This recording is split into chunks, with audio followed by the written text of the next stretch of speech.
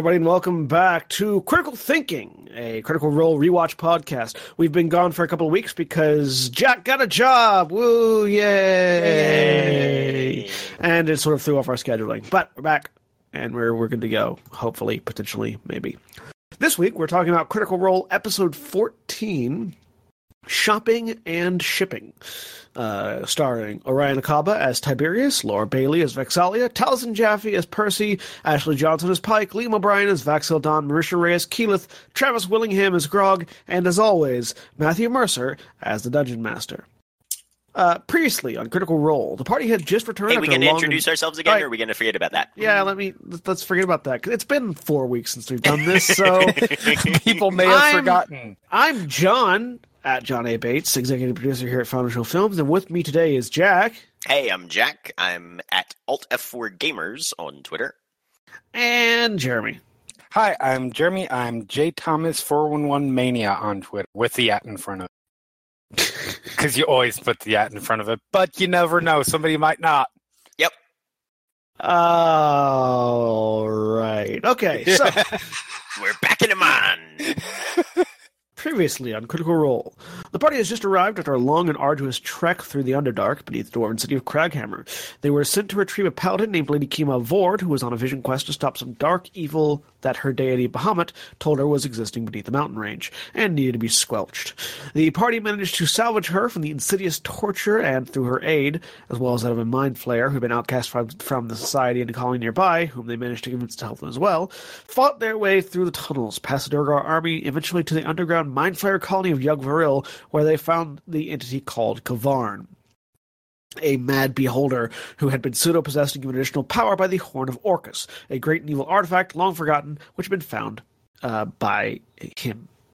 They managed to make their way into the temple, kill Kavarn, tear the horn from its forehead, however, which then found themselves immediately swarmed by the entire colony of mind flayers heading towards their temple. They managed to battle, they battled the mind flayers, nearly losing a few party members, and through a bit of clever thinking and ingenuity, escaped through the top of the pyramid that they were fighting in, gliding over the city of Yugg-Varil, through the underground chasm, and teleporting back to the distant city of Iman. They've returned to Iman from their keep, Grayskull Keep, and have had an evening rest. Upon waking the next morning, they managed to get some breakfast, freed Lady Kima from her stone entrapment. She was turned to stone by the last battle, or during the battle with the Beholder, and a conversation based around what they should or what they could do about the Horn of Orcus. Also, at the end of the last episode, Tiberius just took off. Fucked off. Yes, he did. But do they actually? Yes, they do. So, this is one of my notes. Mm-hmm. So, okay. Basically, his departure is retcon from a bitchy little "fuck this shit, I'm out" into an I just hopped off to buy a bag of holding, which kind of irritated me, to be honest. If you leave in a certain manner, or if an episode ends on a certain manner, it always kind of bugs me when it picks up because nothing had happened. Yeah, because it was sort of awkward. It comes back and like nothing has happened. Just pretend that didn't go down. That's what I meant, because it's been a couple weeks since I've watched this episode, but I don't remember much being said about the fact that he just left and everybody sort of picking back up where they were prior to him leaving, basically. Yeah, no, they basically just like, I'm back. Oh, look, here's a bag of holding that I bought. Yep. Okay, that explains why I couldn't remember what happened. So I think emotional consistency in a narrative arc, even in a small one, is fairly important. Yeah. Well, no, it certainly is, and it's something that you kind of pick out is sort of what I would refer to this as is actually a continuity break. Yes. Where in TV shows or even in books, where something will have been filmed or recorded and people will have somebody in the editing room or behind the camera or somewhere missed a mistake. And rather than fixing the mistake, and rather than reshooting the scene and fixing the mistake, they'll just leave it in and hope nobody notices it. A very famous one that at least that I can recall was a episode of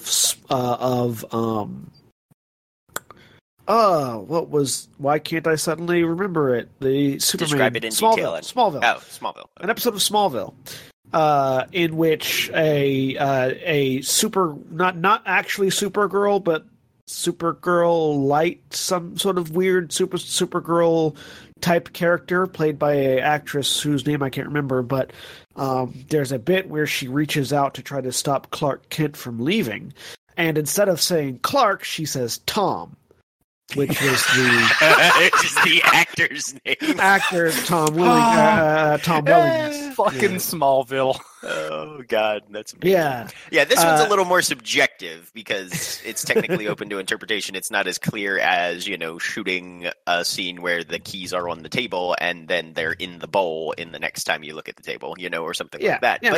But this would still qualify definitely as a continuity error because there's an established motif that is then completely changed with no explanation. Yep. Now, as far as continuity errors go, I remember as a kid watching the movie Gettysburg and wondering why several of the Confederate soldiers were wearing wristwatches. Yeah, anachronism is always fun. Yep. All right. So after taking a night's rest and sleep, the group decides they need to head to the Council of Amon, mostly because they've been requested there. And on their way, they're going to stop to check in with Allura and let her know that they've returned from Craghammer and have Lady Kima in tow. Upon arriving at her doorstep, she stumbles into the doorway, seeing people that, very surprised to see that these people were here and that they were back so soon. She gives each of them a hug, although the one with Tiberius lasts just a little bit too long. And then notices Lady Kima behind them all. The two of them embrace, tears streaming down their eyes, which sort of this interaction sort of takes Tiberius back a bit. Which I find was I find is sort of like a really good bit of storytelling. I know we just sort of hit a bad bit of storytelling with the retconning, but it's by this character who has already previously shown that he's kind of obsessed with Allura, with this mage lady, seeing her overly familiar with a person that he has been completely distrustful of for the past several episodes. Is a very nice little, oh shit, I think I may have fucked up moment. I don't know that they extrapolate on it too much. They do a bit. They do. I mean, there's a reason that this episode is titled Shopping and Shipping. Yeah, well, no, I mean, specifically in this instance, I don't think that any of the other characters extrapolate on that. They definitely do. Yeah, there's a fair amount of like, so that's how it is between Kima and Allura. And at that point, Matt is kind of like, no, they're good friends, guys. Because in the narrative, that's what they are at that point. Right. But as far as I mean, in character extrapolation, not out of character reactions. Yep. It's always hard to tell what's an in-character and out-of-character extrapolation in that sort of situation, depending on who's doing it. Because some of them did feel very much like in-character reactions. Keyless, I think, stands out to me as one that was specifically particularly like, oh, okay, poor Tiberius. The other one's a little bit blurrier of a line. And at this point in the episode, I think we've had some great characterization moments. Stuff that jumps out at me. Percy's one-liner, which is a little bit hard to catch amongst everything else that's happening. But right before they head out towards Allura's tower, and Percy being kind of the character of the one-liner, but he just goes, "I've eaten, let's politic." Yes. And I absolutely love that moment. Could have been the other title of this episode, right? But just his facility of being a character of action, an individual that perceives that the needs of the situation will change from moment to moment, and he's adaptable. in a great way. I love the descriptions as they go into Alora's tower, which we're just coming up on that point as well. As far as kind of your establishing shot setting description sort of thing, brilliantly done. Mm-hmm. Yeah, no, I only have a general overview here, but no, the Matt in general has very good ways of sort of framing the camera or framing the scene with his descriptions, and I think that's one of the things that I feel probably makes him one of the better. One of the more popular, I should say, GMs currently doing the whole D&D streaming,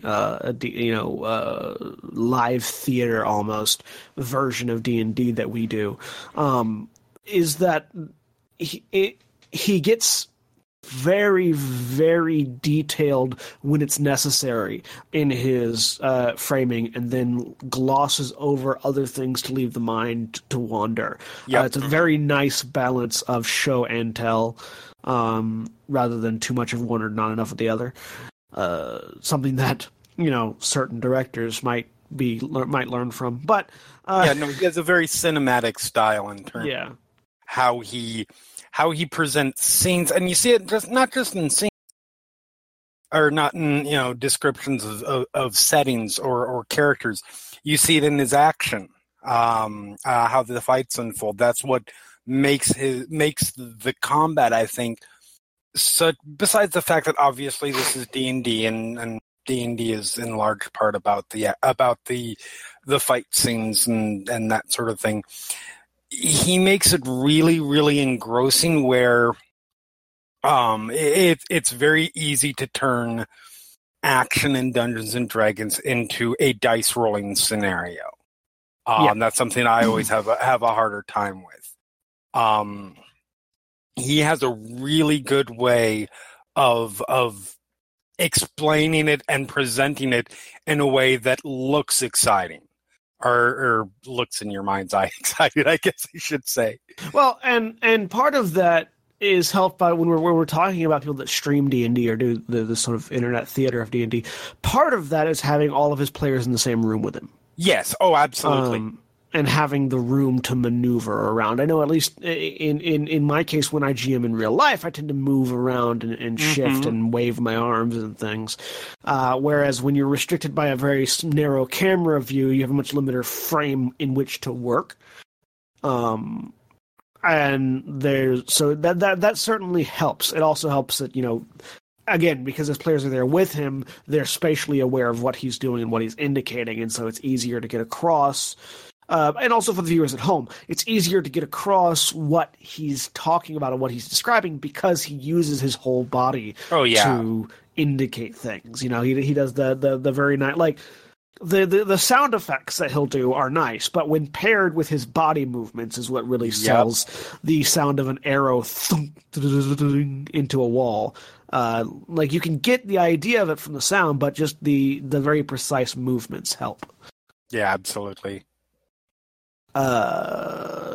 So they are invited into Lady Alora's home for tea, which is when we then get the sort of descriptions of Lady Kima's home, and we discover a little bit about this, because I think this is the place where we learn that they stole the carpet from her previously. Yes. Which is a fun little awkward moment, because they kind of. There's a moment where they're kind of trying to hide it and to be sort of roundabout of, oh yes, we've got a carpet. Are you missing a carpet? And then they finally come clean about it. Yep. So they come in. They have a nice little bit of social gathering where Alora and Kima sort of explain a bit of their relationship to the group.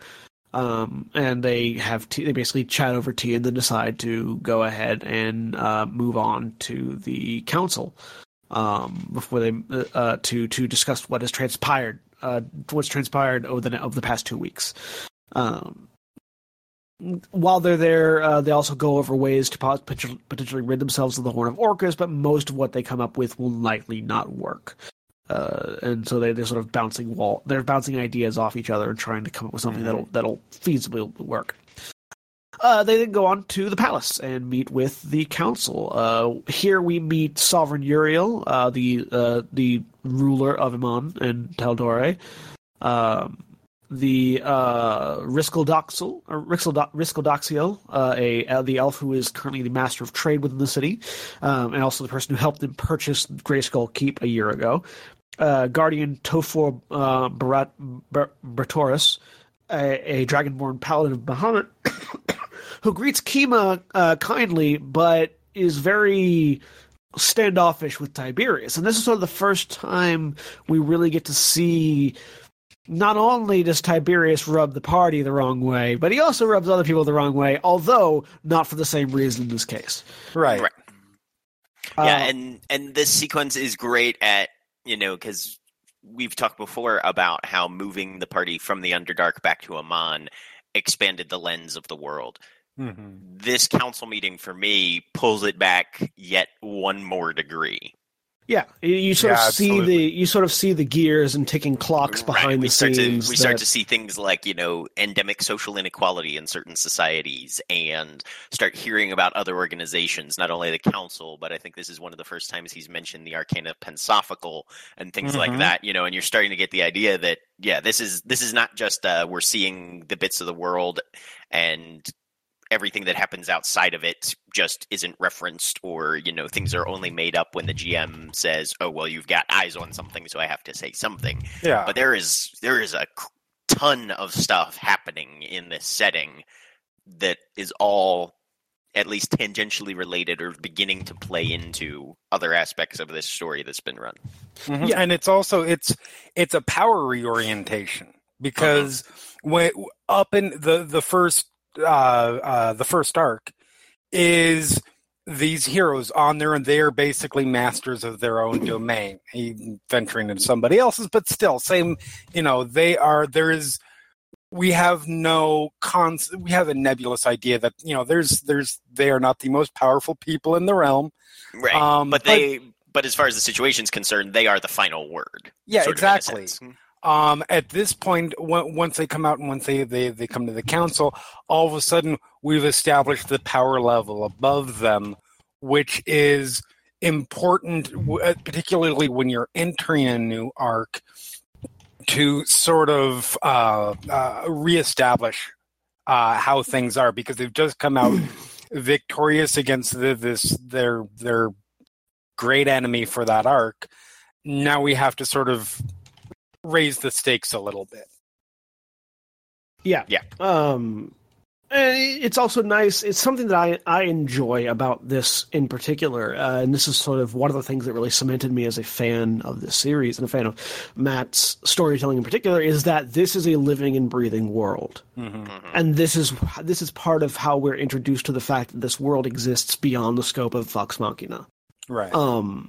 Which is something I like to do when I create worlds, as both of you well know. Right. I love experiencing worlds that exist on their own from the perspective of an individual within it.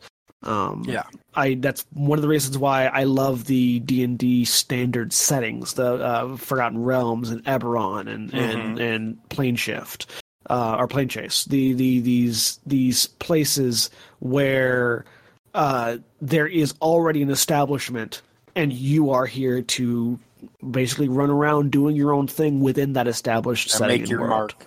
Exactly. You leave your mark on this place that exists. Yep. So the living, breathing nature of Exandria and of Taldora in particular, I find to be very fascinating and very nice. It's also one of those things that he does without too much effort, at least that we can see, because it's very... Oh, here are these people, and here are their titles. No going into, there's no deep cut explanation as to what the Master of Trade does, or what Guardian means for Bertoris's name, or that what the Master of Secrets is when they introduce Secret Assum, or what Arbiter Brom actually does as a Master of Law.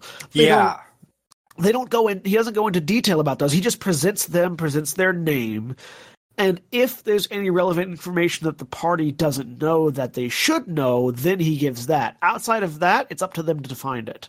And that's a common storytelling pitfall, is where to find that balance of not enough information versus too much. Yeah. A lot of time, I think writers lean too far into the over-explain because they have all these great grand ideas, and it's easy to get the idea that giving more information provides with a more immersive setting. Well, and also there's that personal motivation that I find when, because like there are a ton of, say, NPCs in my vampire game on Saturdays that I have forcibly held myself back from defining and detailing to my players because they're not necessarily interested in interacting with them directly at the moment.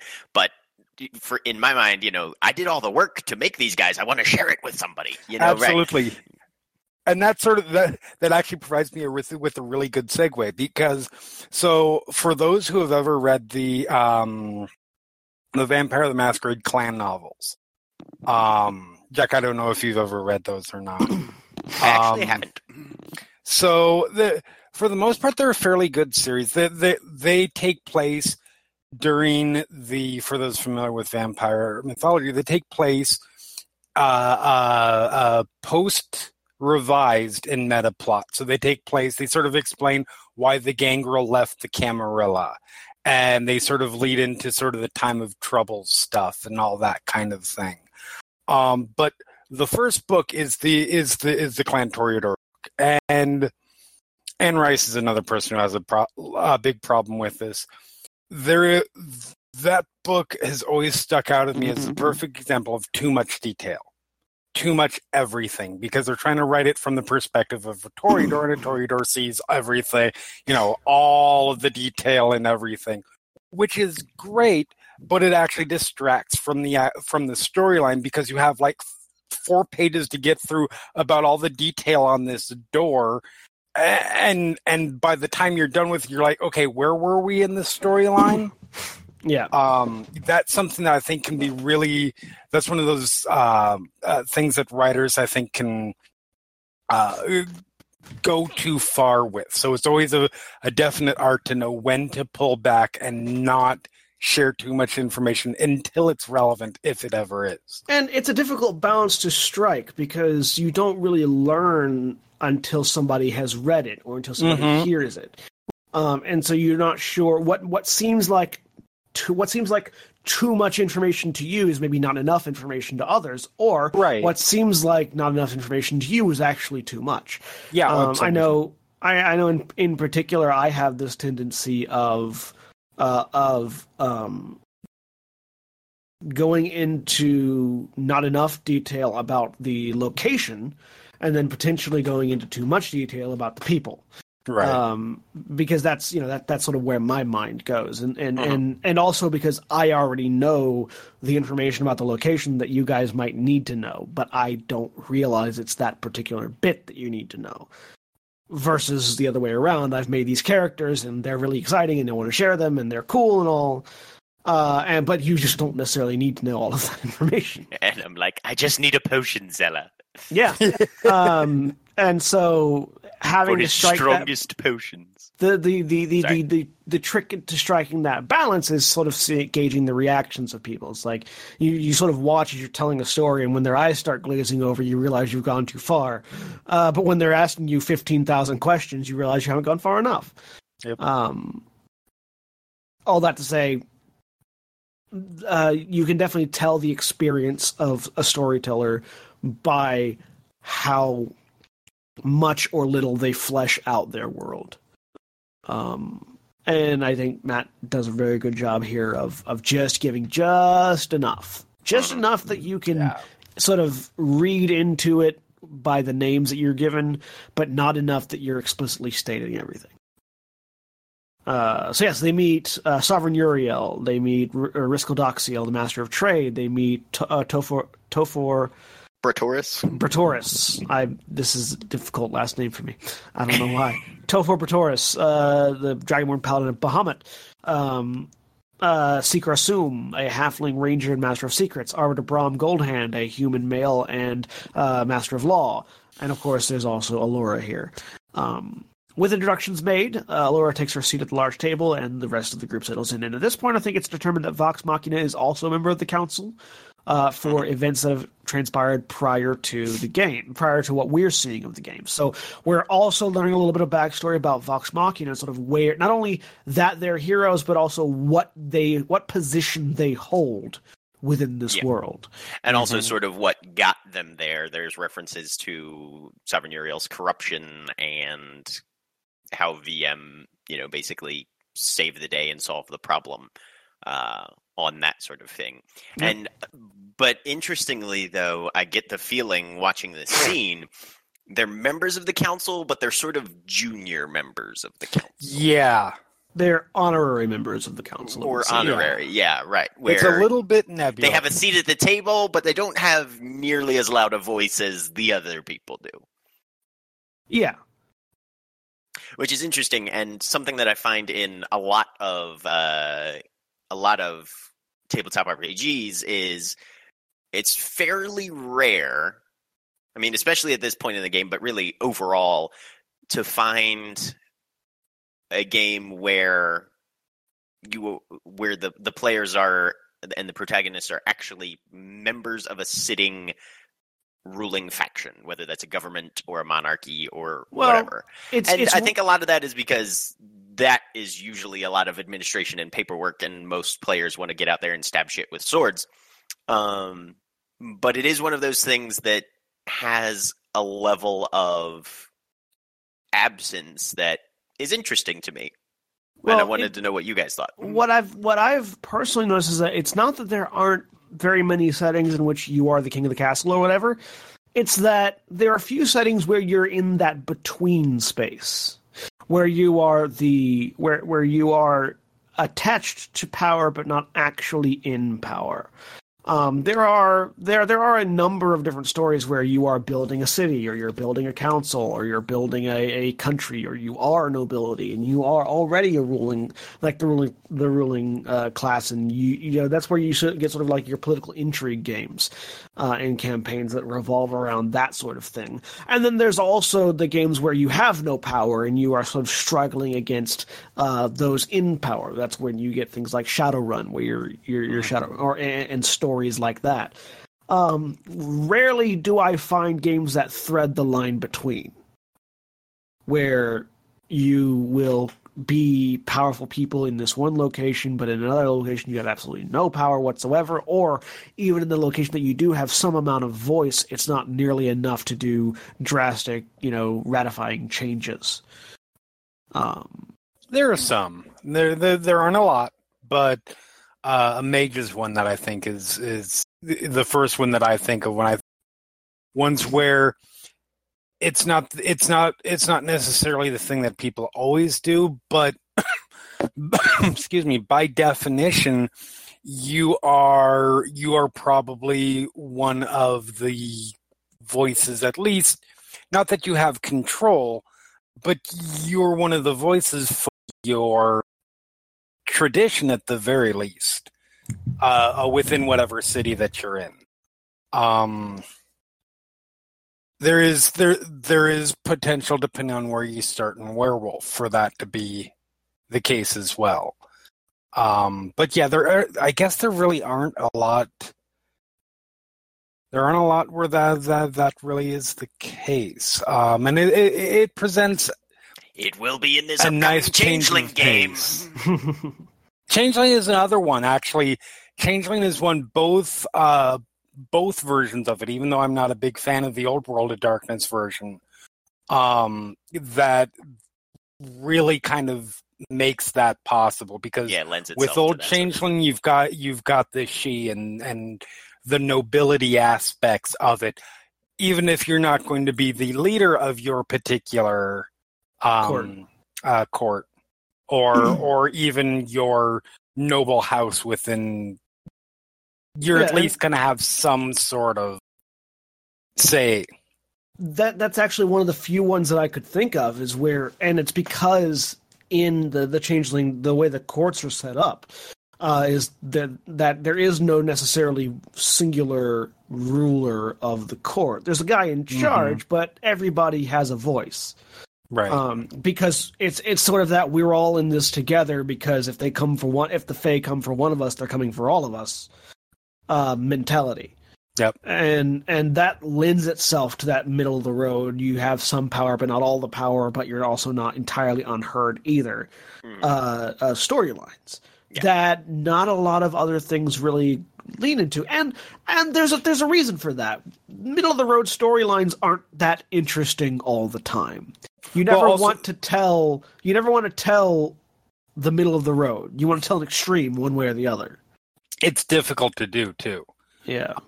It's hard to find that balance of, if you do middle of the road, it's very easy for the stories to feel lopsided. At one point, you're ruling over and controlling all these things, and then the next session, all of a sudden, you're the one that's powerless, and it feels a lot like Whiplash sometimes. Well, and it's a lot also like Game of Thrones, is what you're saying. Yeah. Yes, it's a lot like.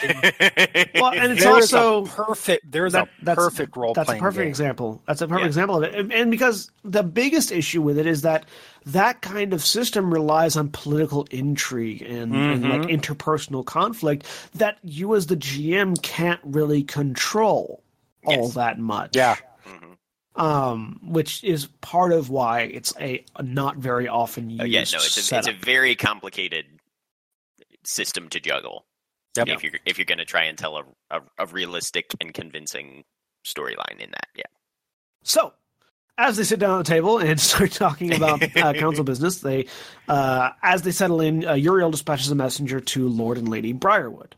At the mention of this name, Percy sort of sits up, and I believe the audience, as the audience, we've heard this name before. Every time in his introduction, his introduction specifically calls out the Briarwoods. So the audience and Percy as well sort of sit up and take notice, because Briarwoods, what's going on here? Is this a thing we need to know about? Is this the same Briarwoods? Percy makes a mental note to ask about them after the meeting, and Uriel asks what transpires, and Vax gives him a brief rundown of their encounters with the Illithid, Duragar, and Kavarn. The group decide that the council as a whole decides that the best way to handle the horn is to take it via guarded transport to the Order of the Platinum Dragon in Vasselheim. Thank you. Yep. In Vasselheim. To hope in the hopes that their combined power would either destroy it or allow them to contain it and seal it away forever. With the talk of Orcus, the folks at the table tend to get a little bit uncomfortable. All the insight checks happen, and insight checks start happening, trying to figure out who wants what. Arbiter Brahm says that the horn should be held within the city and studied by the scholars of the Lyceum instead of going to the Order of the Platinum Dragon. Alora brings up the fact that she could, with permission, remove the location of the horn from everybody's memories. As an added security precaution. Uriel agrees with the idea of sending it across the sea to be deposed by the paladins. And he also thinks that Vox Machina should go along as added protection and precautions. He also tells them that upon their return, he will have some more work for them. So here's a question I have regarding. Oh, go ahead. I don't know if any other suggestions were put forward. Those are the only ones that I can remember. Did anybody else have suggestions other than that? Yes. Those three things? Tiberius has one suggestion that he keeps throwing at everybody, and this sort of dovetails into my next question for your guys' analysis. He's like, we should destroy it. We should destroy it. We should destroy it. Also, we should destroy it. Or, maybe guys, if possible, we could think about maybe, destroying it. After Alora kind of told him that his destroying things in a bag of holding idea was not a good idea. Right.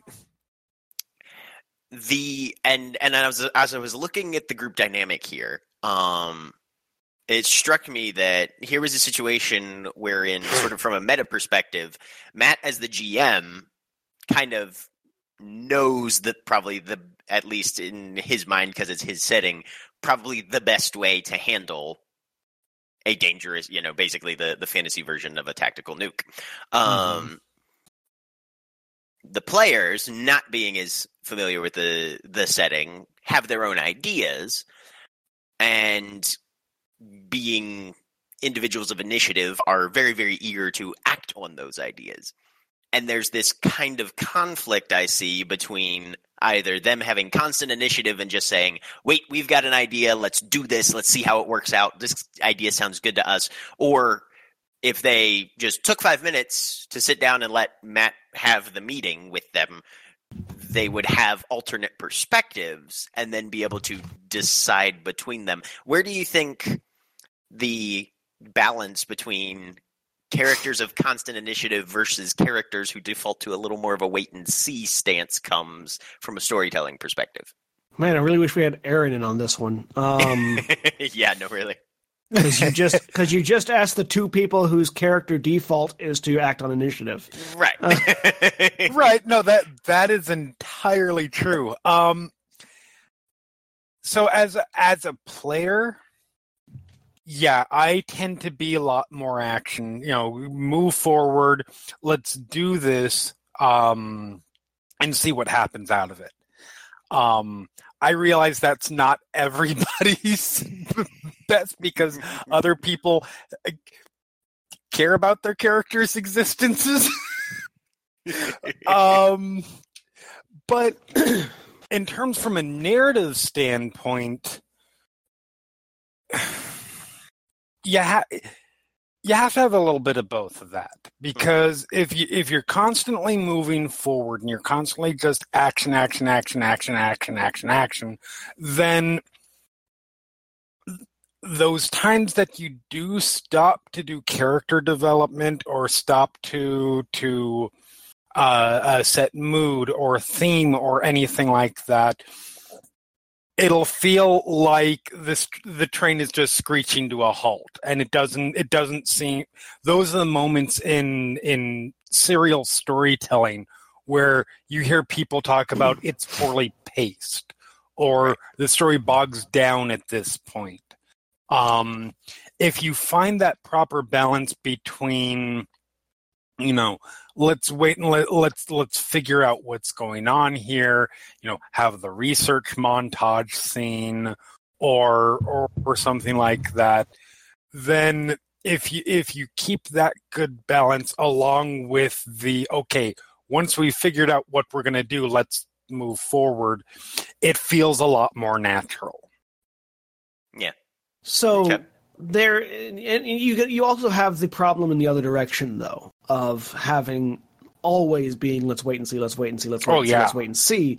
At which point you just suffer to lethargy and nothing ever happens. Oh yeah. Like where I've seen groups of people be like sort of what's the phrase? Decision locked. Just this. Kind of stagnating. They have two decisions in front of them, and they're constantly looking for a third and not finding it. Mm-hmm. And they will spend hours and hours upon time trying to cycle around to what they feel is the correct decision, rather than picking one, going with it, and then seeing and letting the chips fall where they may. Sometimes people take 2 episodes to get out of the city. Exactly. And people and sometimes people get bitchy at the guy who wants to just go because they want to sit around and talk about it for the next 3 days. Or sometimes people spend the entire season at a farm instead of going out and killing fucking zombies. Exactly. None of these are based in real life or have any reflection in reality. These are all completely hypotheticals. These are all complete hypotheticals. Reflection on television or other Final Show Films podcasts or anything at all. But so there is definitely a need for balance, where you have people that are that will switch gears from time to time, and most people will switch gears from time to time, where they will go, hey, This is I have a certain motivation at this point that makes me really need to go forward and move forward and keep doing decisions because I have an internal clock of some kind. Something is driving me forward. And there are other people that when they can't see that will instinctively pull back. And narratively, that's where you get that balance. You have someone who, like Tiberius in this instance, Tiberius is like, I'm scared as fuck of this object. We need to destroy it. And then you have other people in the group going, look, we don't know what's going to happen if we just try to fireball this thing into oblivion. Chill out. Or put it, or the bag of holding trick. Yeah. And so there are, putting a portable hole in a bag of holding might destroy it. It might also destroy all of us. Yes. Or just eject it into some other plane. Yeah. Where somebody who can reach that plane, which makes them all the more terrifying, can get it. Exactly. So there's a natural sort of balance that occurs when you have character motivations in place. Yep. One character, and to use an example from our own podcast, when we have with the Eberron game, when we have one character whose motivation is to protect the other characters being driven forward by that motivation, he will constantly be that proactive character. Go, and has to rely on the other characters to pull him back. Mm-hmm. When that specter of death has been removed, he can chill out and somebody else can push the thing forward. Right. Which is how you sort of cycle through. That's theoretically how you're supposed to cycle through narrative arcs, with somebody else taking the reins for a while, and then that other person that was the aggressor now being the more passive character in the background. Yep. And that's how you keep things fresh and natural, because, again, not everybody is one thing all the time. No. Nobody is as proactive and straightforward as I am in real life. I still have my times where I just want to sit back and chill. So, nobody is all one thing. Everybody has everything in them, and we balance each other. Yep. Cool. Was there something else you wanted out of that, Jack? Nope. Okay. We do have... Tiberius is protesting to the side. The meeting is adjourned, and everyone gathers their items and notes and takes off as Percy lurks behind a bit, waiting to speak with Uriel. He stops Uriel and asks about the Briarwoods, mentioning that they were in... Uriel mentions that they were in town a week ago, establishing trade routes between Whitestone and Amon, having inherited the lands after the tragic passing of the Derolo family.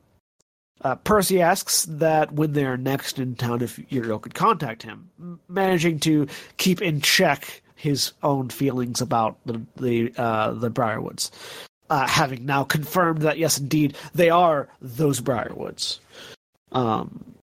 Which I find is sort of... This is one of those scenes for me, which is... It's kind of a...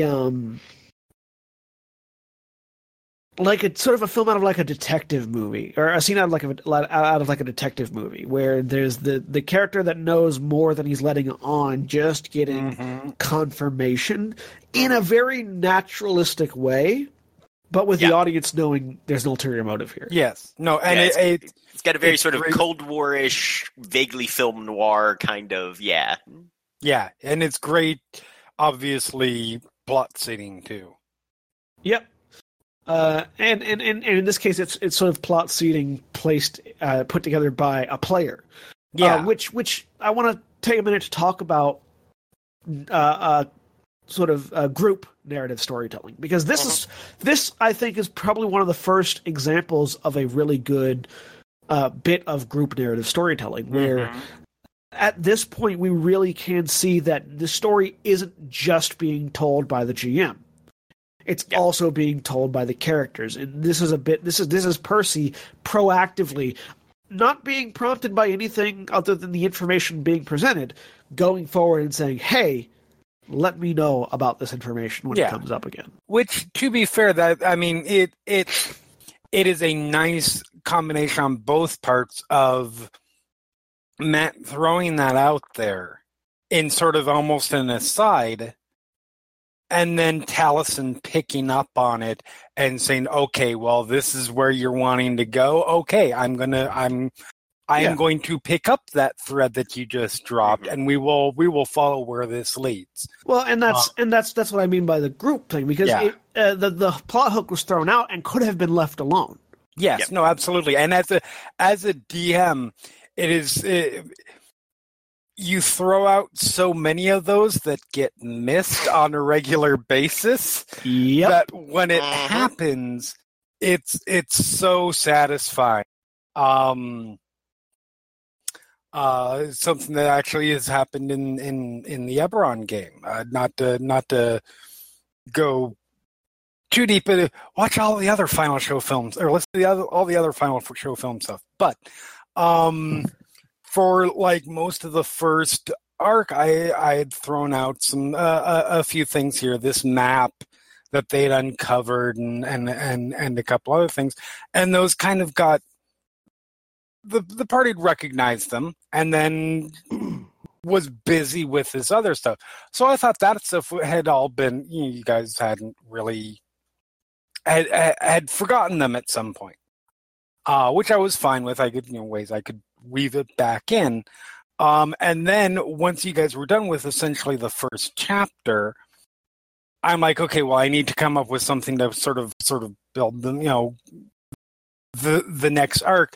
Spent time plotting stuff for the next session, and then you guys are like, so what about this map? Which was amazing. I loved it, and because it was one of those times where the players act, that group storytelling dynamic works. It means that there was about 3 hours of other stuff that I'd worked on that isn't going to happen, but that's okay. Just seed it in elsewhere. That's all. Right, yeah, exactly. Because as a storyteller, when the audience or the players rise to the bait that you've thrown out there, it doesn't matter whether you threw it out 3 weeks ago or 3 minutes ago. Getting a bite on that bait feels good. Yeah. Oh yeah. Yeah, like a mysterious book that talks back to the people that write in it, or that open it up and talk to it. Things like that. Hey, not everybody has Faker's will saves. Fuck that book. Ah, such a great book. Don't read the book. No one will ever look at magical books the same again. But yeah, and the entire situation was just, because Percy could have reacted several different ways to it, and he chose, and I think that this is something of his training as an actor as well, he chose the most directly engaged method. He could have heard Briarwoods and immediately clamped down, put on his refrigerator face, and then went and panicked to everybody once they were out of the palace. Oh shit, we gotta duck and cover. Right. But I think Taliesin is an experienced enough actor to know that while that's an option, generally you get a much better story by saying, oh, here's my past coming back to call. I'm gonna answer the fucking door. Mm-hmm. And that's, and without that, future story arcs might have panned out in a very, very different manner. Yeah. Yeah. And that's always a good, like I said, that's why I wanted to highlight this as a group narrative storytelling moment, because that's proactive characters are awesome. Very good character story moment. Thank you. I like proactive characters. Yes. I play them. Yes, you do. You don't say. I like being. I don't like being reactive. So, anyways, well, actually, before we move on, that's actually a good thing to sidebar into proactive versus reactive characters. Mm-hmm. They both have a purpose, and I know we're saying proactive characters are awesome, but reactive characters are also, in their own right, required and good characters. So let's define proactive versus reactive characters. A proactive character is somebody who actively moves forward and actively seeks out whatever the problem is or whatever the solution they need is. Moves forward, tries to find the answer while constantly in motion. If you imagine a perpetual motion machine, that's pretty much a proactive character. Mm-hmm. Proactive characters, in a bad sense or taken out of balance, can be considered impetuous or reckless, but yes, because they're moving, they're constantly moving. Yeah. Yes. And Yeah, they can also be considered bold and courageous in the more positive sense. side, There are these. Yes. Whenever you have a character described as any of those, negative or positive, they tend to be a proactive character. Both heroes and villains. And reactive characters are ones that stop, analyze, think, and make decisions before acting, rather than making decisions while acting. These are people that are timid, shy, but also careful and cautious.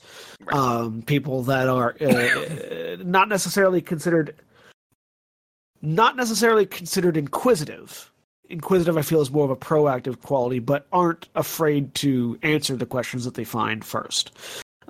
They tend to be a little more contemplative. They're more introspective. Right. When they're confronted with the problem, their immediate response is wait and see a little bit more.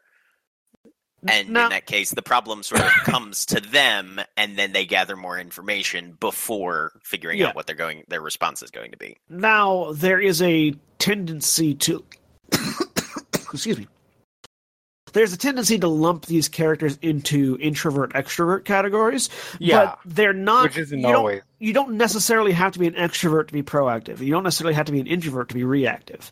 It all depends on the situation and on what you personally are getting out of it. Going back to something we referenced earlier, your classic film noir detective tends to be somewhat proactive, but frequently an introvert. Mm-hmm. Yep, the classic Bogart character tends to go that way. Yeah. They're actively going out and seeking the information, but all of their characterization is internal. They don't spend time with other people. They sort of have their own story that they're telling by themselves. Yeah. And it's seen as a sign of conflict for them when another character comes in and tries to help them be proactive. Right. That's where you get the I can't think of the stereotypical line, but that woman walking into my office set of dialogue that stems from all the gin joints and all the bars in the world. Not that one, because that is a reactive character. Not the Casablanca line. Oh no! Because that's a reactive line. That's a reactive character. Well, yeah, because Rick is definitely more of a reactive. Yeah, no, I'm talking. It's a Bogart. It's a Bogart line where he's describing, and it's been parodied often, where he's describing the woman coming into his office. Right. Yep. Mm-hmm. And he's doing it all internally, and saying she looked like trouble with a capital T, like that that kind of line. Whereas flipping it to reactive, sitting there at my desk with a loaded .48. Flipping to a reactive numbers now. A reactive character, which would be Rick from Casablanca. Yes, absolutely. Where Rick already stick my neck out for nobody. Exactly. He already has his life set in place. He's good. His problems are solved. And then, of all the gin joints in all the towns, she had to walk into mine. And this old flame of his comes in and wrecks his life. Yep. And so that is an example. That's a classic archetypal example of a reactive character who is an extrovert. Rick is very much an extrovert. He runs a gin joint. He's friends with his musician. He knows most of the people that come in on a first name basis. Mm-hmm. Yep. He's very much going out and shaking hands and smiling and talking and chatting. And then this lady comes in and brings all of this emotional baggage he had previously dealt with back into his life. And so those are just two examples, Bogart and Rick, of two different types of proactive, reactive, Sam Spade and Rick. Introvert, extrovert. Yes. Sorry, Sam Spade. Humphrey Bogart was the actor. Humphrey Bogart was the actor. Although he also fits the proactive introvert too as an individual. Oh yeah, no, he was But yeah, so those are just two examples, and you want to have a mix of those. Yes. And you want to have a mix of them in general in the characters. Within the characters themselves. Somebody who's proactive all the time is, as we said before, is problematic. It's very easy for those characters if you're only ever proactive, it's very easy for those characters not necessarily to get the opportunity to let you see the impact that major plot developments have. Yeah. Because they don't stop long enough, and you see a lot of action films tend to fall into this problematic element where the big moments happen, but they're too big. The thrust is, okay, get to the next action scene or get to the next plot development. So the character isn't able to register that, hey, this is a major thing that just happened. Whereas if you're reactive all the time, your story isn't going anywhere. Yeah. So back into the story at hand. After dealing with the council meeting, the group get together outside of the area that they've been in, and are while discussing their next plan, their plan to move while they're waiting for the vessel being designed to carry the Horn of Orcus to be ready. They decide that they need to go replenish their supplies and visit their friend Gilmore, the proprietor of Gilmore's Glorious Goods. Yep. And we get introduced to one of the long-lasting best NPC character, in air quotes, because not everybody likes Gilmore, but most people do. Yes, from very broad Role. appeal on this guy. There are people that don't. There are people that like Gilmore, and there are people that are wrong.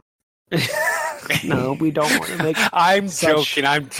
Such rash assumptions, although I do tend to agree. But That's yeah. unanimous.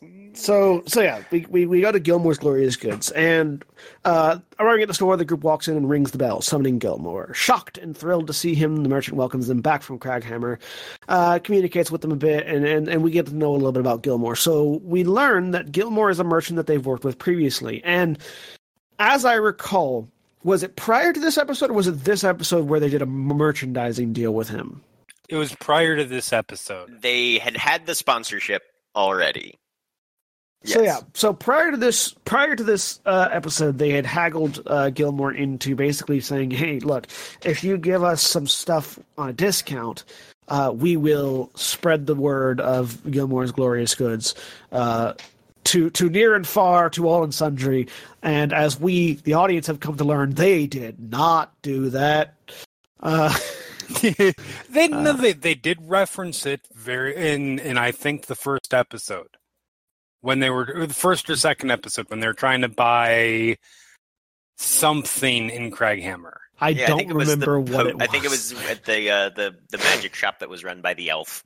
Yeah, but very briefly, but it was mentioned. But yeah, they haven't been as good at it as they intended to be. I mean, to be fair, I don't think that Kavarn was interested in buying franchises. from Gilmore. Right, No, certainly not. But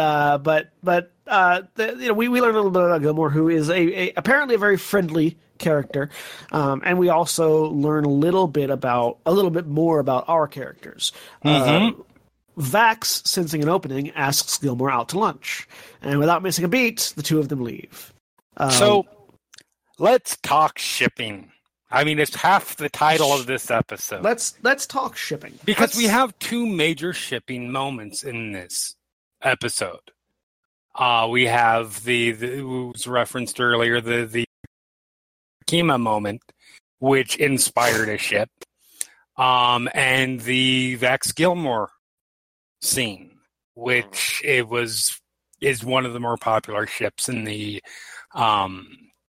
critter fandom.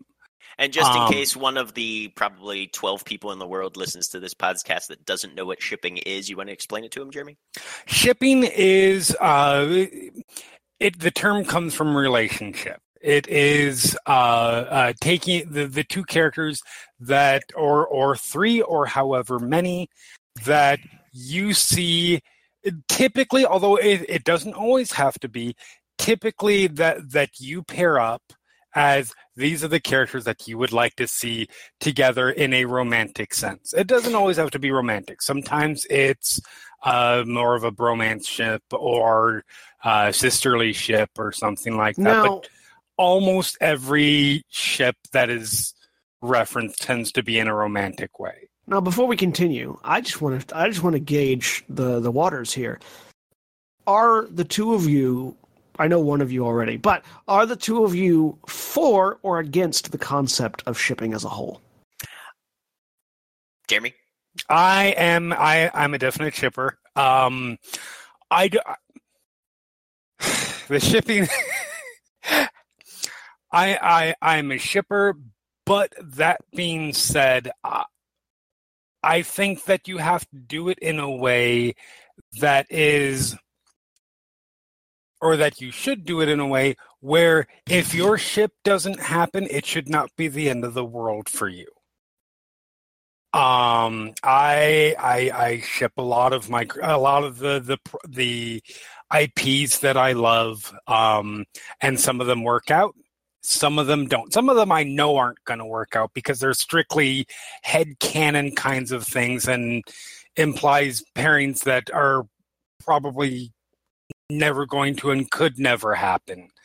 So I don't know, maybe that makes it a little easier for me to say, okay, well, if, for example, if Sombra and Symmetra never happen, I'm okay with that. Even though it would be amazing. But shipping has its good and bad points, which is sort of where I figured this is going to go. All right, Jack? For me, shipping is one of those things that once I became aware of it, I realized that it's probably a fundamental human reaction to any sort of character-driven narrative. So I'm not really for it or against it. It's more just kind of like a fact of nature to me.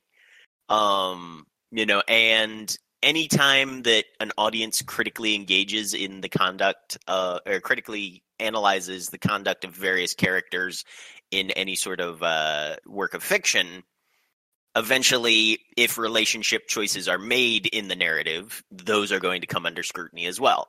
You still have people who would live or die on whether or not Harry should have ended up with Cho or Hermione or Ginny or whoever, or Snape. Or Snape, right, which is creepy and weird and abusive damn and skippy horrific. it is. Yeah, yeah. Don't get me started on what a shitbird character Snape is. But so yeah, I would say it's not something that I think any creator could legitimately expect an audience to not engage in. And given the sort of culture that we live in, where 90% of the people out there are fairly obsessive about just relationships in general, let alone romantic ones, there is a huge push internally from our collective psyche and how it's developed and learned to look at people and how they interact to, if somebody's not in a relationship, assume that, well, they probably should be, and therefore It's a very short logical jump to, okay, if they should be in a relationship, then with who?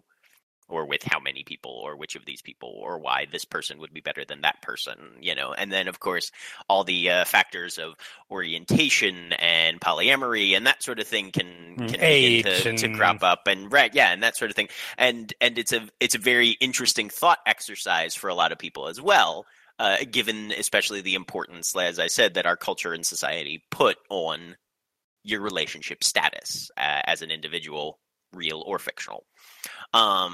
So I don't engage in it terribly heavily myself. If somebody brings one up, I can generally factor an opinion on it. But at the same time, I'm a huge fan of respect for the creator. Right. When Joss Whedon says, Buffy and Angel should have been together, in my opinion, I take that as word of God, and I say, all right, my own opinions on Spike aside, or anybody else's, this is what the creator, the one who came up with these characters, who ostensibly and can fairly justifiably say he knows them better than anybody else, says this is the, in air quotes, right choice in this setting. That's at that the point, OTP. right. At that point, I'm like, all right, maybe I'm looking at it differently, or he knows things that I don't know, or something of that sort, But at that point, I am quite willing to say, okay, yeah, no, that totally makes sense. And like Jeremy says, from a story perspective, author's word is law, pretty much, and you have to be okay when your ship doesn't happen. And as an author, when people second guess my work, especially on a subjective matter, like whether two people like each other or should like each other or not, that feels a little presumptuous to me. And so I don't want to impose that on other creatives. So yeah, that's kind of a really rambling and detailed, That's fine. vaguely academic analysis of the concept of shipping. So it's not. It is now time for me to lose all 12 people that listen to this podcast, because while I understand it from a sort of fantasy wish fulfillment perspective, and I understand why shipping occurs, personally, I find shipping to be inherently disrespectful. To be inherently presumptuous and disrespectful to the source material and to the creators of the source material, because it is, by its very nature, saying, I know how to write your story better than you do. By saying these two characters should be together, regardless of the narrative in place, regardless of the narrative planned, and regardless of what you have written or will write, you're saying, I know these characters better, they should be with this person, this is the relationship they should be in. And that disregards things that you don't or can't know, things like sexual orientation or preference, or whether or not this is a person that even wants to be in a relationship. Asexual people are a thing. Mm-hmm. And people that don't want to be in relationships or don't see the purpose of relationships. And it's sort of it's commandeering the narrative for your own personal gratification. Being sexual or otherwise, and ignoring the work that's already been put in and that is going to be put in by the author and by the people portraying those characters in certain ways. Which is why, like, I personally... So we've got two ends of the spectrum, and once again, I'm sitting in the middle. I personally, and I don't think that people who ship are bad people. I think that the practice itself is bad, and I personally don't like it. I understand why it happens, I understand why people do it, but I don't like it. So, I understand that standpoint. I think that's assuming that everybody who ships takes that I know better than you standpoint, which is, in my experience, most people. Yes, there are a lot of people like, these are the people who this is the way it should be. In my experience, most people are, these are who I would like to see together. Yeah. Which is different than, this is the way that it should be. Those are two entirely different statements. And that's fine. My stance is on the concept of shipping as a whole. Right. Because even if your intention is not to say, this is how it should be, this is how I would like it to be, that's still imposing your ideas on somebody else's writing. Even Anybody if it's not who meant to, reads even if it's not their own ideas in a far more direct way than just reading it and taking it and internalizing it. This is not reading it and internalizing it and then coming up with your own read on the subject matter as a whole. This is reading it and then externalizing your opinions on the relationships of two characters that have already been written. And again, this is something I fully don't expect people to agree with me on, because no, and it's fine. I literally don't see the difference between those two things you just said. And maybe you don't, but I do. That's fair. And that's where opinions are based. Opinions are based in your perceptions. Absolutely. And like I said, I fully expect people to not agree with me on that. I just find shipping as a concept to be inherently disrespectful.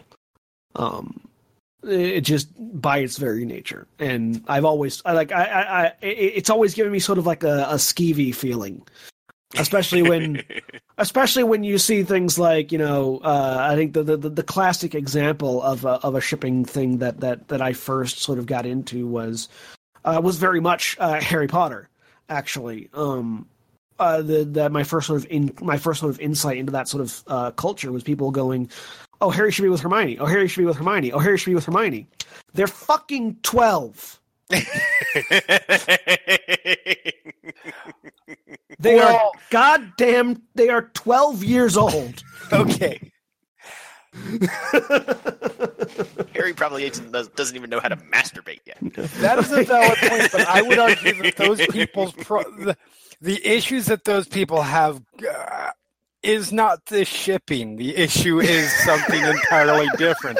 These are the same people who ship who ship the Winchesters, for Christ's sake, or or who do legitimately ship Harry and Snape.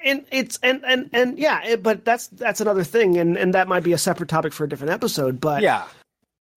Is it not is it not the responsibility of the society as a whole to acknowledge the actions of those that do take it too far, and acknowledge I would say yes. a level of responsibility for that? It is your responsibility to call that out as problematic. Yeah, it's not your responsibility to say, "I accept that this is an inherent problem with what I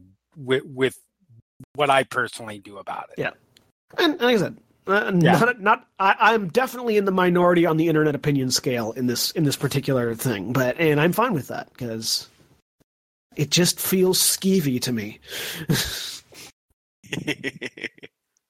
And that may have something to do with growing up in the South and having Southern grandmothers always trying to pair you up with every other girl you meet. Okay, that is totally fair. It may also stem from that. I guess I've always come from it from a standpoint of, and maybe it's my fairly laissez-faire sort of attitudes towards it, of acknowledging that yes, this is my headcanon. I like these characters. I would like to see them together, but I have so zero problem with it if they don't end up together. Yeah. Where I know a lot of people are far less reasonable about that. Yeah. Yes, my grandmothers were all far less reasonable about that. Believe me, those people drive me insane. Okay. Stepping off shipping now. Yes. We actually do want to, while we're here, not on the shipping aspect, but we do want to talk about representation. Yes. For a little bit, because this is.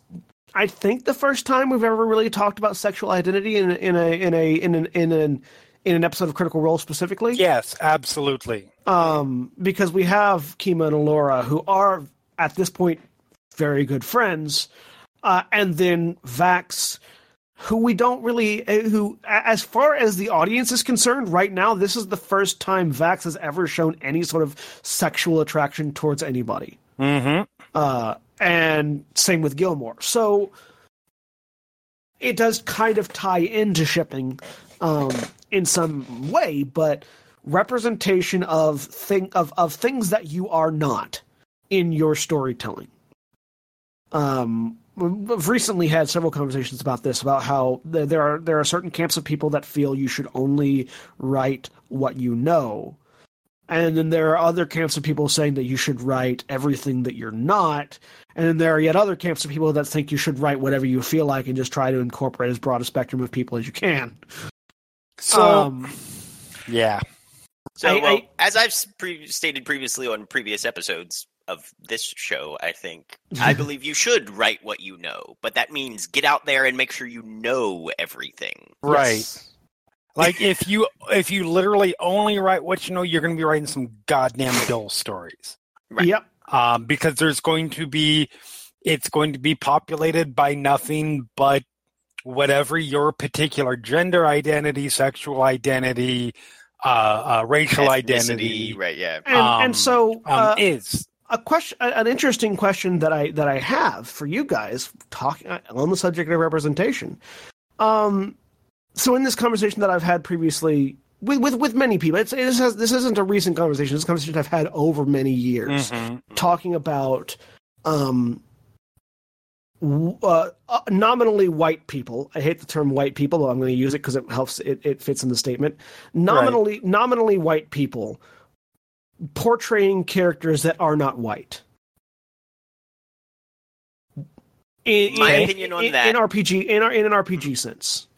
My opinion on that would say it depends on your setting and the context in which it's being done. And there's two primary sort of role-playing game systems that we talk about on this channel a lot, and I'll just reincorporate those. In D&D, it's a fantasy setting. There are multiple just races, let alone ethnicities. And the issues in those settings are frequently drawn across actual racial boundaries, less so than ethnic boundaries. So where so for in those D&D, listeners, right, like races being, dwarves hate elves, not slightly darker people are mistreated by slightly lighter people. In D&D, it's not that you're playing a black person; you're playing a human whose skin is brown. Right, exactly. I mean, ethnicity comes into play with things like drow versus. Right. There are some places where ethnicity does come into play. For the most part. But for the most part, if I would say, given the context and setting of the scenario, I would have a lot less issue with a white person playing a drow than, say, World of Darkness, where World of Darkness's setting is literally this world that we live in, just with lots of supernatural shit and everything is worse. And so you can port over a great deal of things that you see in real life and real locations and places and historical events into that setting. And in that case, I would say it is far more problematic for me for a white person to say, well, I want to play, a black werewolf. Okay. Now, sorry, Jeremy, you first, yeah. Yeah, so, and I was going to use I was going to use World of Darkness example too. I've done it. Particularly, I tend to partially because one of my favorite clans is Ravnos. I tend to play. I have played more Romani than other non-white races. Although Romani, they can be Caucasian as well. But just so that we're clear on our termage, let's say non-white ethnicities. So we're not doing the dwarves, elves, because we are talking about D&D and World of Darkness. Exactly. But the key there for me was, and where it initially came from, of me starting to really play. So there's a problem with the World of Darkness, and a lot of people don't really address this. But the World of Darkness, most of the games inherently present their factions in ethnicities, in ethnic stereotypes specifically. Werewolf is the worst about this. Yes. You have the Black Furies is probably the one that drives me the most insane. The first tribe in the book. Yep. Vampire is a little bit better about it until you get to Clan Ravnos. And the Assamites. Assamites too. Followers of Set. Ravnos always sticks out to me, not only because they're my favorite clan, but because White Wolf published a book called World of Darkness Gypsy. which for is, those of you who are not aware, in like 90% of the English-speaking word, gypsy is an ethnic slur. Yes. For some reason, in the United States, it's not, and we use it all the time, but it's super offensive in to the most of the point rest that of the I planet. felt dirty saying the book title. Yes. It is a ridiculously offensive book. It is one of the worst books they ever made, and I'm including the true handbook in that. Are you including the parody Black Dog publishing book that they made? They made several Black Dog books, actually. Yeah. Yes, I'm including several of those. I will also say that Black Dog has one of the best books they ever made in Carnal Houses, which is a Wraith book that deals with the Holocaust camps. It sounds like something that would have been a nightmare in terms of problematic stuff, but it's actually really good. Anyways, so I remember reading the World of Darkness book, and even me at 20-something, knowing absolutely almost nothing about Roma culture, being just hideously offended by it. And that drove me to say, well, I want to try and play characters because I still love this clan, but I want to play characters who are better than what this book presents. Now, I did that by becoming very educated about the culture. So I wasn't portraying them as stereotypes. And that is, if you're going to do this, and obviously when you get into a point where you're running stuff as a storyteller, as a DM, if you don't want your games to be erasing entire ethnicities, you're going to have to play those types of you're going to have to play characters that are other than what you are. Yeah. So once you've done that, once you've gotten to the point where I think you've figured out how to play these characters as more than stereotypes, it's a little less problematic, but it is still a minefield that you have to be very, very careful about. So, yeah, and as a storyteller, erasure, I believe, is the bigger priority. Yeah. Whereas as a player, appropriation, or whatever the more relevant term might be to fill in there, would be the larger issue. That's my perspective anyway. Go ahead. So, John. To flip it, because I like to make brains do backflips, what about my buddy Camille? He's black. He's a gray guy. Yeah. He plays white people a lot. This is where we're going to drive the other 4 of our listeners. So for me, this is where the concept of dominant ethnicities and dominant culture comes in. Yes. I play a lot of the characters that I play are straight. And I'm not. So that's a lot more acceptable to me than somebody who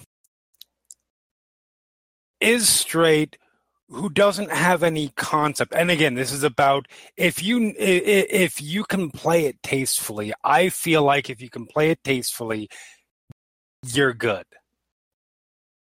A lot of people I've known can't. Yeah.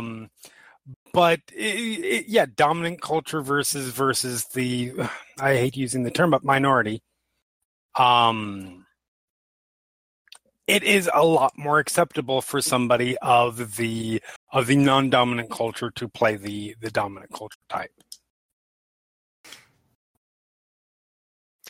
And, because, for me, like it or not, I live in a culture where, for myself as a straight white male, there are far fewer barriers to whatever it is that I want to accomplish in place.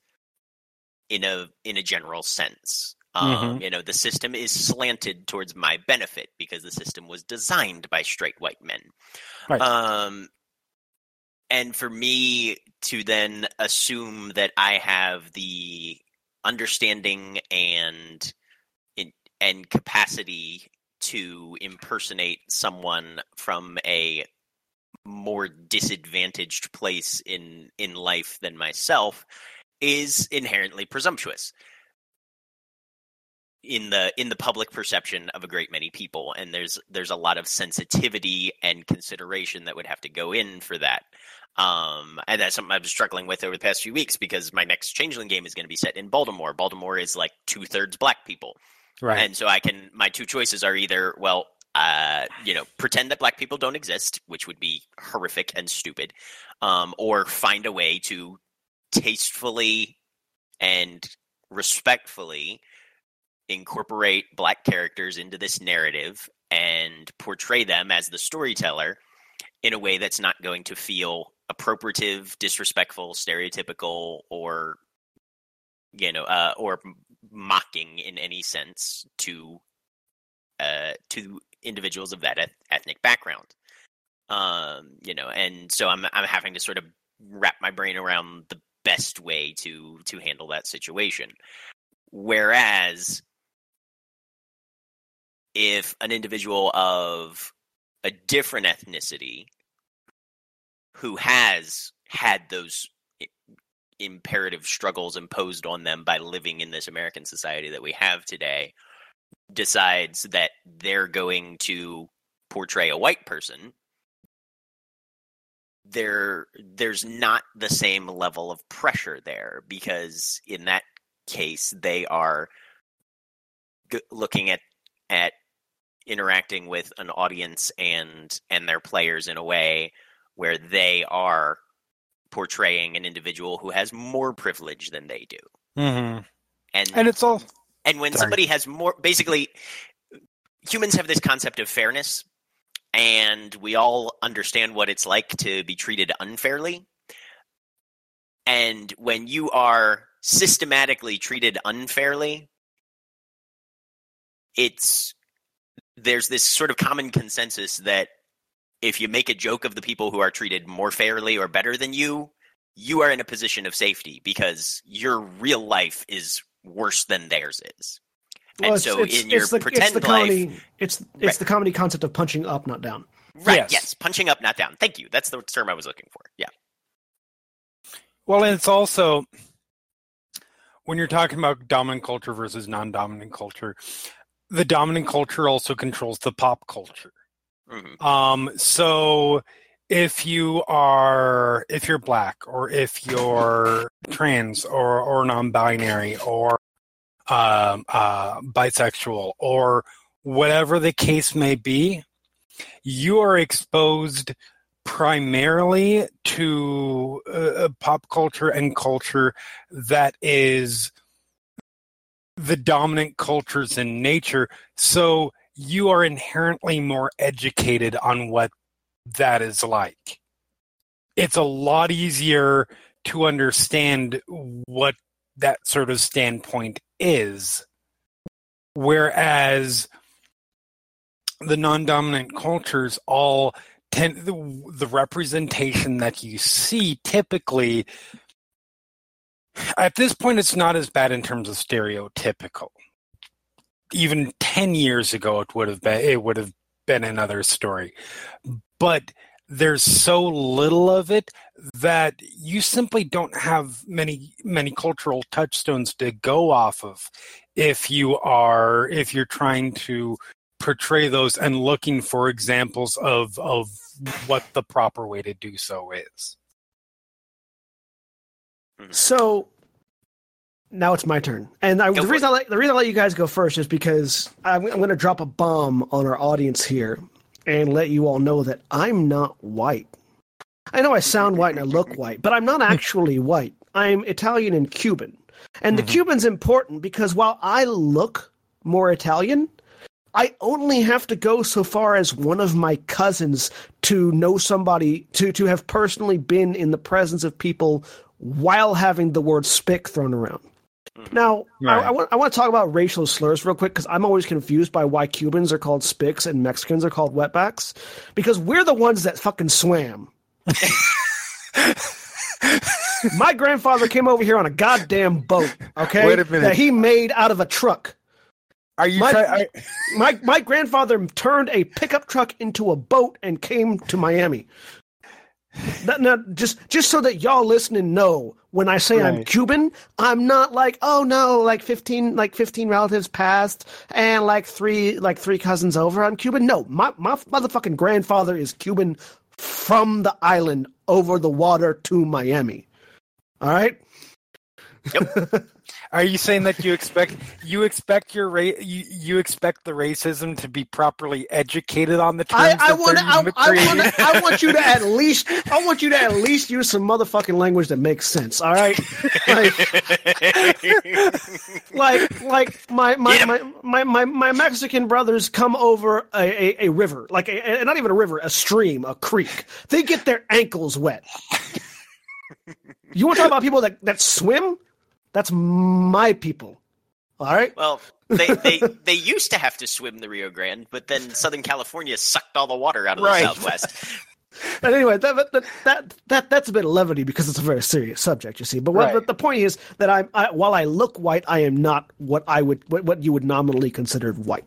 Right. And so I've got a little bit of a different perspective. Not only that, because I grew up east of Atlanta, and the area that I grew up in, you walk down the street and I have my Bosnian brothers, I've got Armenians, I've got some Russian families, I've got some Slavic some other Slavic national families. I've also got Hispanics, Mexicans, Puerto Ricans, Cubans. I've got Italians, Germans, Greeks. I've got Irish. I've got Scottish. I've got African, true African. I've got African Americans. I got South Africans. I got Egyptians. I got Middle Eastern folk from all the different countries in the Middle East. And you got every damn thing, sir. And all at base, and some folks from India as well. Actual India and Native Americans as well. And all at basically the same economic level, which is fuck poor, and all interacting on the same level, based like I'm living the American dream, motherfucker. We're all the same, broke. And it's this weird thing for me where people say white culture, and I go, which one? Bosnian, Armenian, Russian, European, like English, Scottish, Irish, American, redneck, Italian, Greek, Roman, like Roman, which is different from regular Italian, Sicilian, which is different from regular Italian, like which white culture? And so the perspective of the dominant culture from my angle is different. It's not white culture, it's Hollywood culture. Which is because folks I know out here don't act like folks over in Hollywood. And the same way. So it's always been very weird for me, and I've never had a problem with people playing different races from what they are, because I think that not only are all stories valid, but all perspectives on that story are valid. My perspective as a Cuban on the story of the Italian side of my family is just as valid as the other way around. And my perspective as a Cuban on my buddy Camille's perspective as an African American is just as valid as his perspective is on mine. And failing to explore those perspectives inherently builds a wall through which we cannot communicate. And I understand that the wall is being put there for sensitivity's sake, but when you say things like, you shouldn't do that if you're uninformed, you are closing the door on becoming informed. You're saying you can't do this because you're not this, which means that you'll never learn what this is. It's kind of like expecting you to know how to mow the lawn before you try mowing the lawn. I don't think knowing how to do any sort of labor activity without ever having done a labor activity, and before you could ever do the labor activity. Like, with no communication, there can be no education, and that's my perspective Again, I'm not white. I'm Cuban. Right. But that's my perspective looking at it from maybe a different angle than what other people ever consider or look at. Is that you're being sensitive, and that's nice, but you're also shutting down communications at a level. Maybe not intentionally, but it's happening. Well, I think the key is getting the education before you start playing it. It's I see this. Obviously, representation is a huge thing in comic books right now. And you see a lot of people talking about, yes, Marvel is, and don't get me wrong, Marvel has a lot of problems. But Marvel is throwing out, they have an incredibly diverse cast of new characters right now between Miss Marvel, Black Panther's become a major character again. Miles Morales is in the main universe, et cetera, et cetera, et cetera. But with some exceptions, a lot of them are being written by the same people who have been writing Tony Stark and all of these other characters for years and years and years, and they are all mostly straight white guys. The problem there comes into play is that, and what I see people regularly saying is, yes, there's a contingent that says, well, you shouldn't be doing that at all, but the majority are, okay, fine, if these are the people that you're going to do it because these are the stars among writers and artists. Yeah. Talk to people of that culture. Yeah. Find out, educate yourself so you're not writing stereotypes. And I think that's where the hang up always is for me, is that a lot of the people that I've seen who role play as other races, other ethnicities or sexualities or gender identities don't do the research, and so they come off as insert the appropriate blank phrase here, ist caricatures.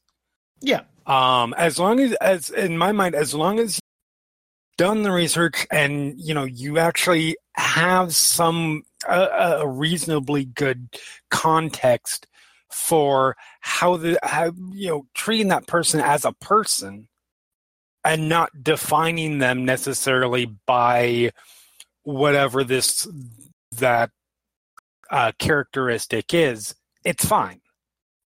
Yeah. It just rarely happens, unfortunately.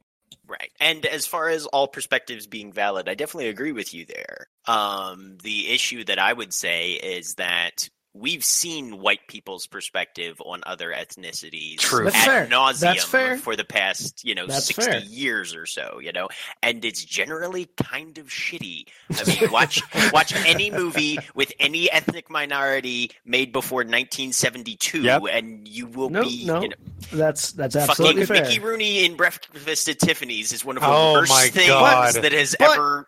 I will then throw back at you white girls. Once again, punching up, not down. That's more punching sideways at that point. More importantly, we can argue how effective it is, but that's satire. No, it's true. It's true. Satire it's is an entirely different can of worms. Right. It is. But true. The racial stereotypes, the bury your gays trope, all of that kind of stuff is. That's, I think, the big problem. People are tired of that kind of stuff, and so it's very easy to get gun shy and assume that that's what's going to happen. Yeah, and so with that already overwhelming diet of here's what straight white people think about fill in the blank people group, I definitely agree. I would say with the perspective that, okay, it's about time we heard from the actual people themselves. It's true.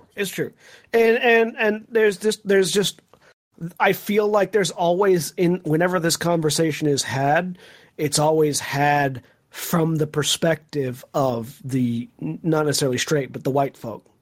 Like it's this funny thing where like large swaths of representation talk are white people talking to white people. Yes. That's and then Yeah. including their perspective on their own take of their dominant culture, and I find it funny.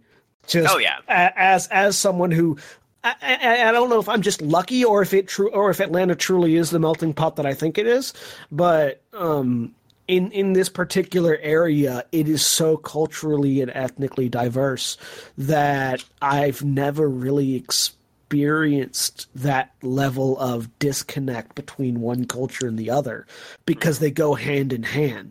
I mean, you definitely have more of it than me.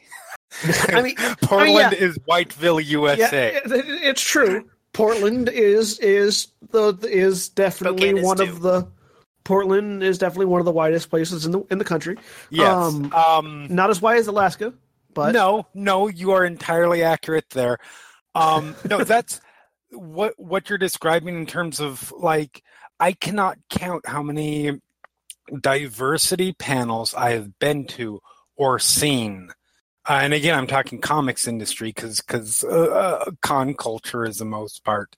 But even outside of that, TV panels and things like that, where they're diversity panels, and you see 4 straight white guys, probably over 50, all of them, talking about the importance of LGBTQ characters or making your cast ethnically diverse, and you're sitting there watching it like, really?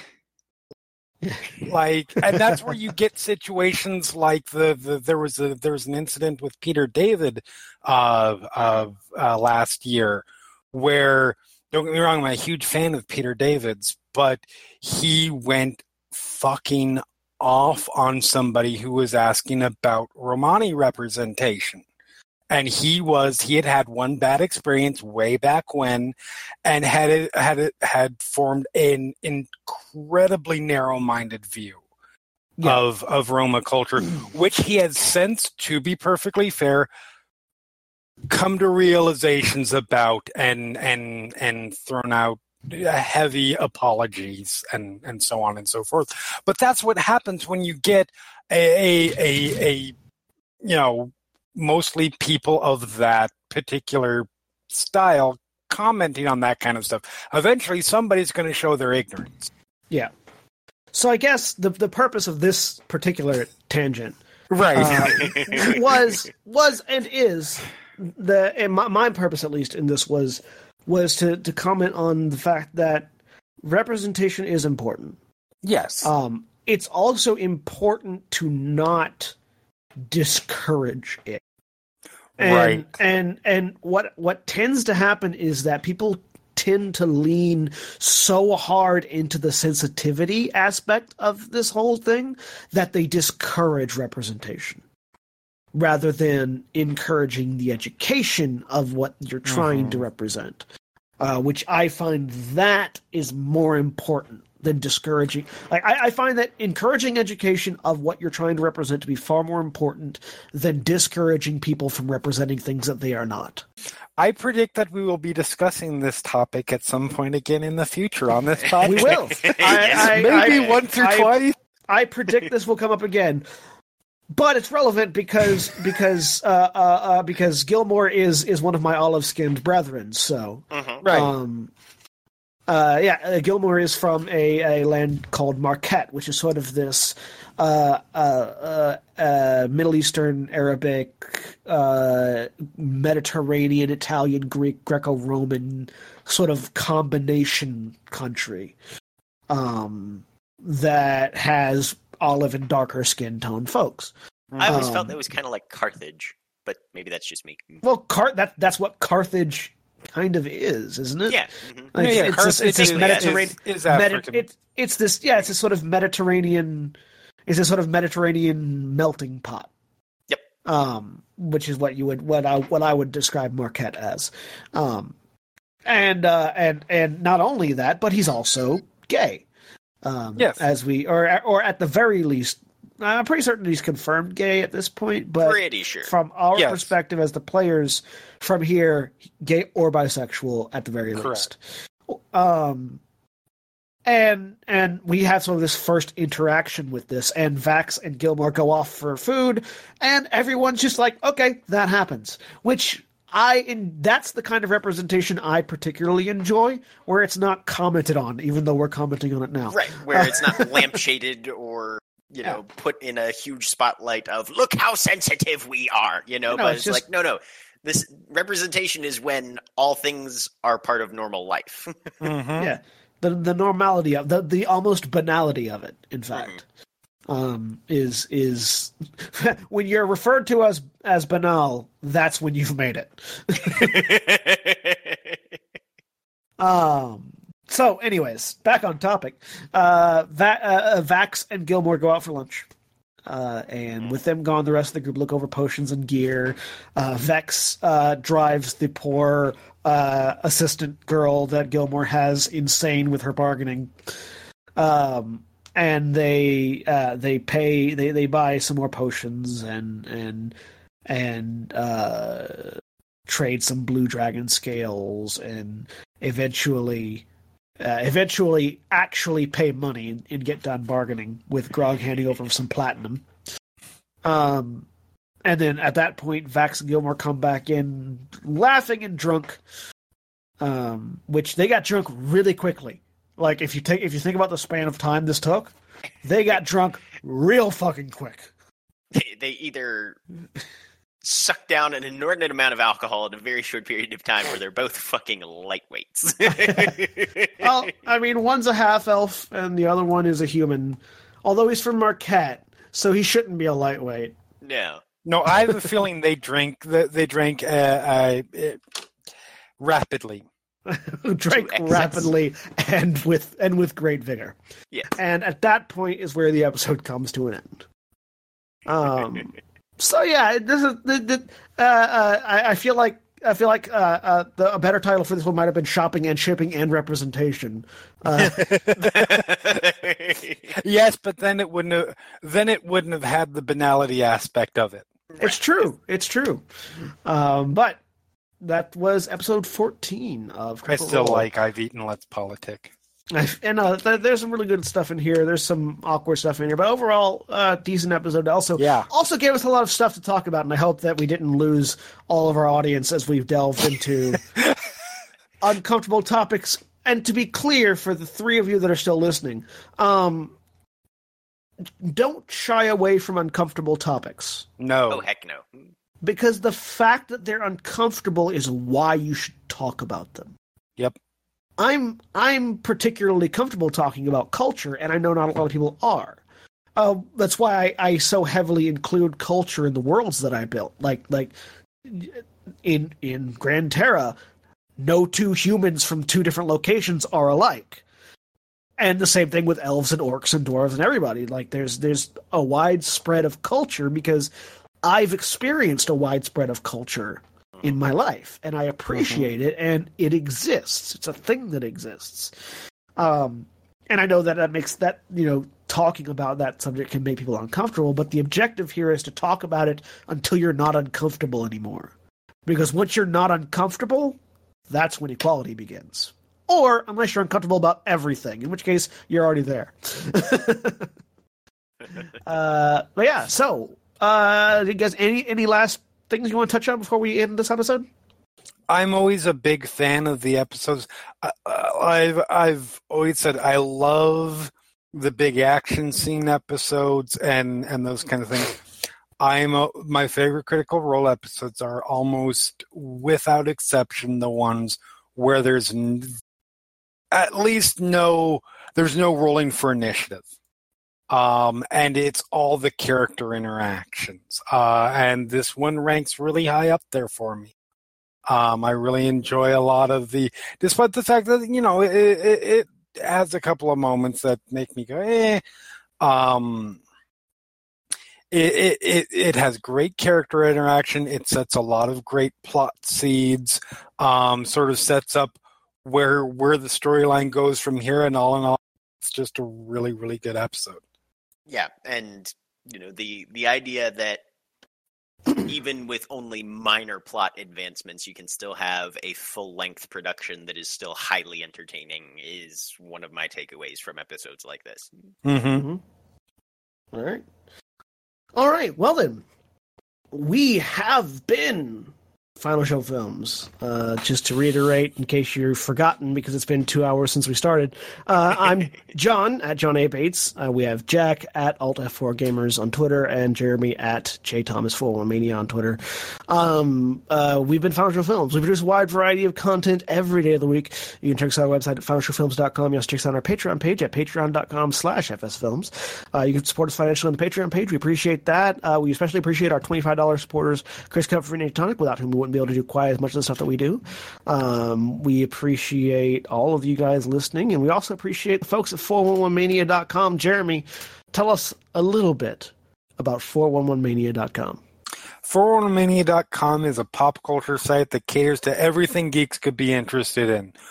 We cover everything from movies and TV, comics, ranking the Alien franchise, or to get you ready for Alien Covenant, or the latest TV renewal and cancellation news as the networks announced their schedules this week, which by the time you listen to this will be last week or many weeks ago or years ago. Decades ago.